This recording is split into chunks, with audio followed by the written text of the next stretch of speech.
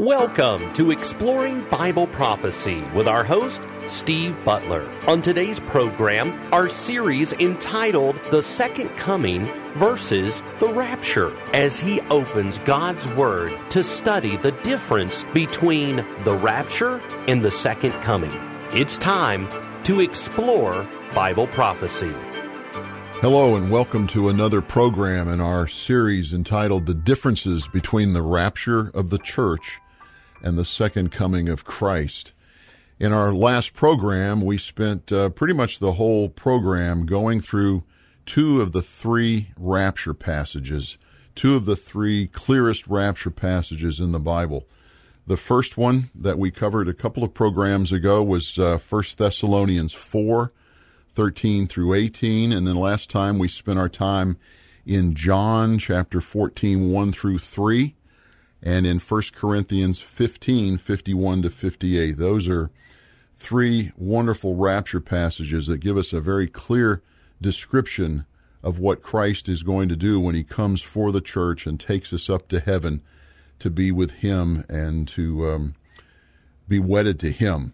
So as we move from that number two point in our handout that you find at whcbradio.org, a handout that provides you each of these points that we're going through to explore the differences between the rapture and the second coming. We're in point number 2, and we just finished the description of point number 2 relative to the rapture, and now we want to move on to point number 2 and compare the rapture with the second coming in those particular scriptures. So we're going to turn to Matthew 24, because the point we want to make here in the second coming is that Jesus comes back with his church, his bride, which of course is now referred to as his wife because the marriage has taken place in heaven, that he comes back and he does it immediately after the tribulation. So we have a time marker here of when Jesus comes back with his church, when we come back to rule and reign with him in his millennial kingdom, which we'll discuss later. In his millennial kingdom for 1,000 years. We have work to do. So let's look at Matthew 24. It's a clear description of the second coming of Christ, and this was given at what is called the Olivet Discourse. And Olivet is a fancy way of saying the Mount of Olives, which is a hill, a mountain, not a very big one, one of the 7 hills, if you will, around the old city of Jerusalem in Israel. And it's just to the east of the Temple Mount. Between the Temple Mount and the Mount of Olives is what's called the Kidron Valley, and it's probably about not much more than a half-mile walk from the Temple Mount to the top of the Mount of Olives. Been there, I think now 3 or 4 times over the years on study programs in Israel. Wonderful experience, and it's something to be standing not only in the Temple Mount where Jesus ministered, but also on the Mount of Olives where he lifted off the earth at the end of his first ministry, and where he will actually touch the earth again, and we'll study that here in today's program as part of the second coming. So let's look at Matthew 24 on our handout, and Matthew 24 verses 29 to 31. And it reads in verse 29, "But immediately after the tribulation of those days, the sun will be darkened, and the moon will not give its light, and the stars will fall from the sky, and the powers of the heavens will be shaken." Verse 30, "And then the sign of the Son of Man will appear in the sky, and then all the tribes of the earth will mourn, and they will see the Son of Man coming on the clouds of the sky with power and great glory." And then verse 31, "And he will send forth his angels with a great trumpet, and they will gather together his elect from the 4 winds, from one end of the sky to the other." So let's take a few minutes here and let's look at some detail in Matthew 24, since this is the a big part of what's called the Olivet Discourse. And in the Olivet Discourse, Jesus is basically telling Israel that they must suffer before they see their Messiah again. And a big, big part of that suffering is going to be the tribulation, the 7-year tribulation. And of course, Israel has been suffering for the last 2,000 years from the point that they denied the Messiah when Jesus was here the first time, when he came to offer the gospel of the kingdom, the good news of the kingdom. He's basically saying, I am the king that has been promised to you. I'm here to set up my kingdom. The only requirement is that you accept me in your mind and in your heart as the Son of God. And of course, we know that they did not do that only a handful of them did it, principally the apostles and disciples that followed Christ. And therefore, because of their refusal to recognize him as their Lord and Savior, as their Messiah to set up the kingdom, they've been punished. I guess is the best way to say it. They've been punished for the last 2,000 years. Now, that doesn't mean that God has given up on Israel, which is what a lot of people believe God did, but the Scripture does not say that at all. The Scripture tells us over and over again that God is a covenant-keeping God, a covenant which is a very serious agreement between two parties. God made a covenant with Abraham, with Isaac, and with Jacob. He made a covenant with David. He made a covenant with the Aaronic line of priests. And he has not broken those covenants, nor will he ever break those covenants. And the confidence that we have in that, the fact that God is a covenant-keeping God, is he made a covenant with you and me. If you're a believer in Jesus Christ, God made a covenant through his Son, his death, burial, and resurrection, that you would have eternal life. That's a promise. If God breaks his covenants, then I'd be worried that he would break his covenant with me, that I am truly not saved, that he could be fickle and immediately or at some point in the future say, well, I'm unsaving you.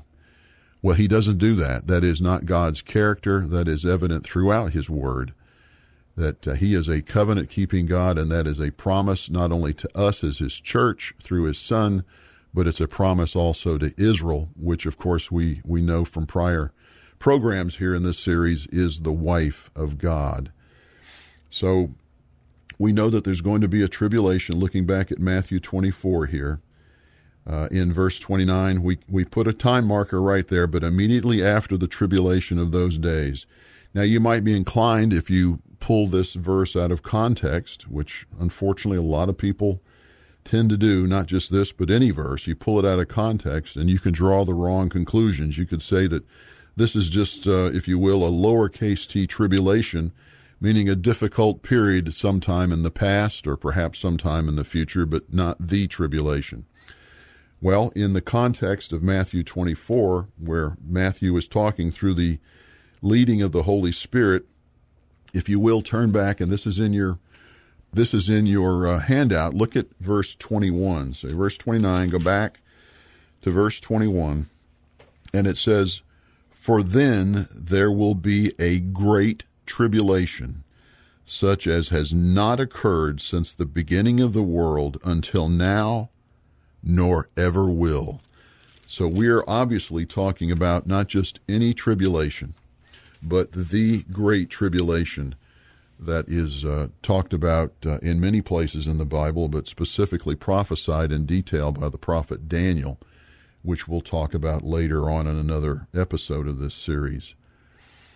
So we've pinpointed the time here that the church is coming back with Christ at his second coming, and it's going to be immediately after the tribulation of those days.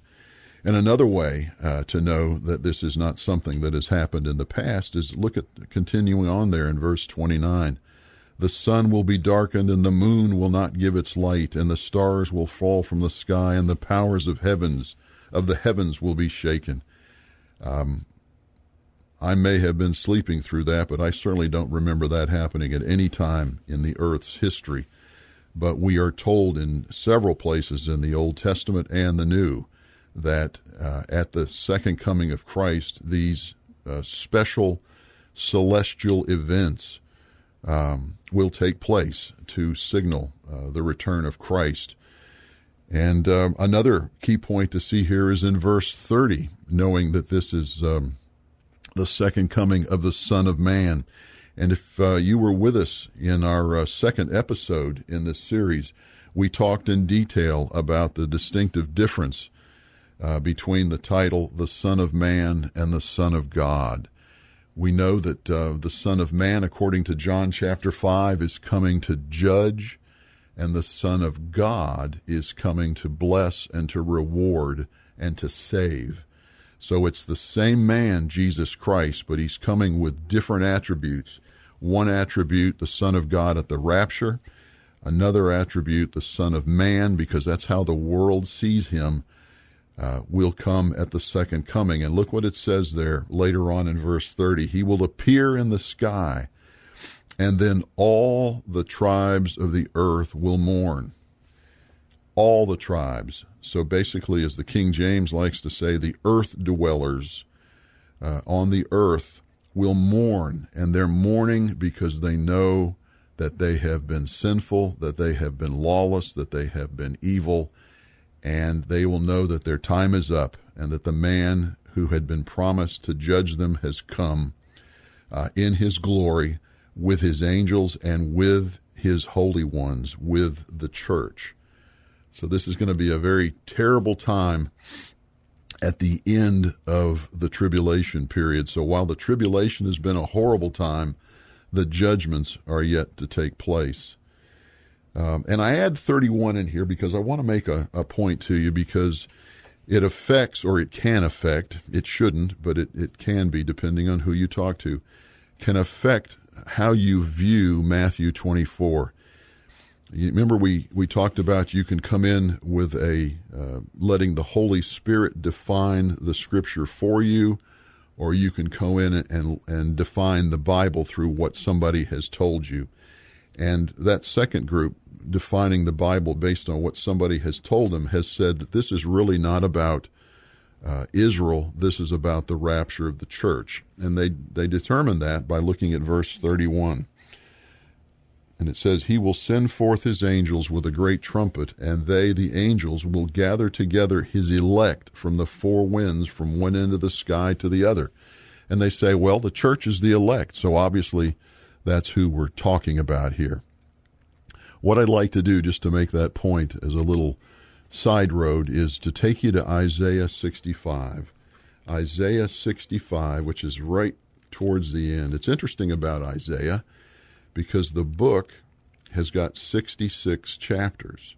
And of course, our Bible was canonized with 66 chapters in it.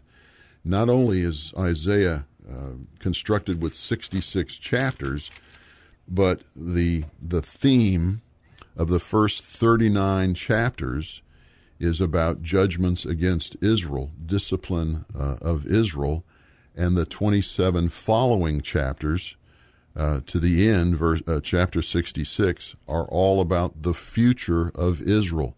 And that's exactly how the Old Testament and the New Testament are constructed, talking about Israel and its discipline from God in the Old Testament, and talking about the future when Israel will be blessed. And of course, it talks about the church as well in the New Testament, but also God has a future glorious plan for Israel, and that's laid out all in the latter chapters of Isaiah.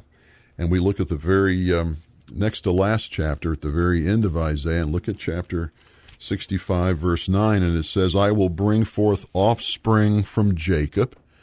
And of course, when you see the word Jacob, that is Abraham, Isaac, and Jacob. Jacob was the father whose name was changed to Israel and was the father of the 12 tribes. So when you see the name Jacob, you certainly want to look at context, but most of the time when you see Jacob, it's referring to all of Israel, all 12 tribes. So if you're looking at something that's prophetic in the future and you see the word or the name Jacob, you know that this is a regathering of the 12 tribes. And of course, most of the tribes of Israel are scattered around the world today. And that happened first with the 10 northern tribes in 722 BC when the Assyrians took them away and scattered them. And then again with the 2 southern tribes, Jacob and Benjamin, when they were scattered by the Babylonians ultimately after 3 sieges of Jerusalem, ultimately in 586 BC. So really none of the tribes have been together per se as tribes since 586 BC. But so when you see the name Jacob, that is a glorious event. That means that God has gathered all the tribes back together again. So again, in Isaiah 65, verse 9, I will bring forth offspring from Jacob, and an heir of my mountains from Judah. Even my chosen ones, and there it is, even my chosen ones shall inherit it, and my servants will dwell there. So he's talking clearly to Israel here in Isaiah. This is about 650 years before Christ. And it's a great prophecy that he's going to bring Israel back together, and he's referring to them as his chosen ones. Now, chosen ones is another term for elect. They're interchangeable. Israel, those that are counted as righteous in Israel, so we're talking about future following the tribulation here and the judging of Israel. So these are only the righteous of Israel that have accepted Jesus as their Messiah. They're called elect, and obviously the church is called elect. But I want to make sure you understand that they are 2 distinct and separate groups. They're not one and the same, because righteous Israel is going to go into the millennial kingdom from the tribulation in their flesh and blood body. They will inherit the kingdom on the earth that had been promised to them. The church, on the other hand, will be raptured up and receive a glorified body. We will not have a kingdom. All of our promises will be in heaven, whereas all of the promises to Israel in the millennial kingdom are on the earth. So our home will be in heaven. Israel's home will be on earth in Israel, literally, physically, geographically in Israel, with its headquarters and the throne of Christ being in Jerusalem. But they will be referred to as the elect. So when we go back to Matthew 24, to the second coming passage description, when he says that the angels will be sent out by the Lord to gather the elect from the 4 winds of the earth, we're talking about physical Israel, those that are going to be regathered previous to the millennial kingdom, will be regathered and brought back together again and referred to as Jacob, among other names. So I want to make that important distinction that just because it says elect, it doesn't mean the church. So you have to look at it in context and see what's being referred to. And as you read through Matthew 24, this is clearly the imagery is Jewish because it's talking about the Sabbath and so forth. It has really nothing to do with the church. And of course, whenever you see the term Son of Man, as we see in verse 30, God or Jesus does not refer to himself as the Son of Man when he's talking to the church. When he's talking to the church, he's the Son of God because that's how we recognize him. So again, when he says Son of Man, you know that he's talking to an unbelieving, unsaved world in that context. Okay, let's go to Zechariah and see another point about the second coming and the timing of it at the end of the tribulation. And Zechariah is the second to the last book in the Old Testament. So if you go back through your Gospels past Matthew, and then you come to the Italian prophet Malachi, which actually it's Malachi, but hey, let's have a joke. Zechariah chapter 14. So we go to the end of Zechariah. Zechariah was written around 400 BC. 400 years before Christ, one of the last books of the Bible to be written. And he says in Zechariah 14, starting at verse 4 and reading 4 and 5, It says, in that day his feet will stand on the Mount of Olives, which is in the front of Jerusalem on the east. And the Mount of Olives will be split in its middle from east to west by a very large valley, so that half of the mountain will move toward the north and the other half toward the south. Verse 5, you will flee by the valley of my mountains, for the valley of the mountains will reach to Azel. Yes, you will flee just as you fled before the earthquake in the days of Uzziah, the king of Judah.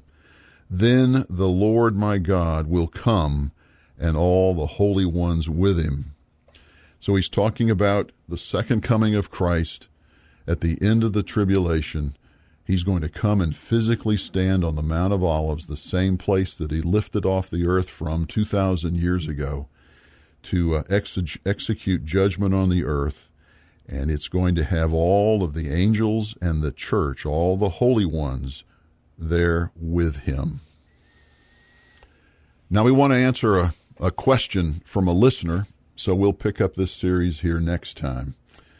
We have a question from Norma in Kingsport, and she asks, can we know when Jesus is coming to the earth at his second coming? So a very, very timely question from Norma in Kingsport. Norma, the prophet Daniel, makes it clear that the tribulation will be 7 years long, and we find that in Daniel chapter 29. So let's go to the book of Daniel, and we were just in Zechariah at the end of our program today. So if you go back through what are called the minor or short prophets and go to Daniel chapter 9, Daniel chapter 9, verses 24 to 27 is one of the greatest prophecies in all of the Bible. And this is a prophecy about the 70 years that God is dealing with Israel. And 69 of those 70 years deals with Israel up to the crucifixion of Christ, which we see in verse 26. But the 70th year, we call it the 70th year of Daniel, has yet to take place. And he describes the 70th year of Daniel in Daniel chapter 9, verse 27. And it says, he will make a firm covenant with the many. And if you read further up above there, you find out in context that he is the Antichrist. He will make a firm covenant with the many. And again, in cross-references that we'll go into in another episode, we find out that he's talking about Israel here. So the Antichrist will make a firm covenant with Israel for 1 week. And 1 week, when we look at the Hebrew translations of this word, is 7 years. So he make a covenant with Israel for 1 week, but in the middle of the week, in the middle of those 7 years, he will put a stop to sacrifice and grain offering. And again, to step away from the scripture, sacrifice and grain offering is a very clear picture of Israel. We know that the church doesn't do that, so this is talking about Israel. That the Antichrist will put a stop to sacrifice and grain offering, and on the wing of abominations will come one who makes desolate, even until a complete destruction.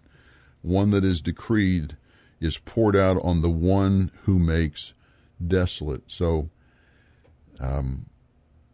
we know that there's going to be a 7-year period of time when the tribulation will take place. And then we know from Matthew 24 that we just finished talking about here, so very timely, Matthew 24, verse 29, we know that that period of tribulation, when it comes to an end, that is when the Lord will come back with his church to judge the world. So again, Matthew 24, just for reference for Norma and for those that are listening and interested in this point, that in verse 29 it says, immediately after the tribulation. So we saw the tribulation, 7 years described in Daniel.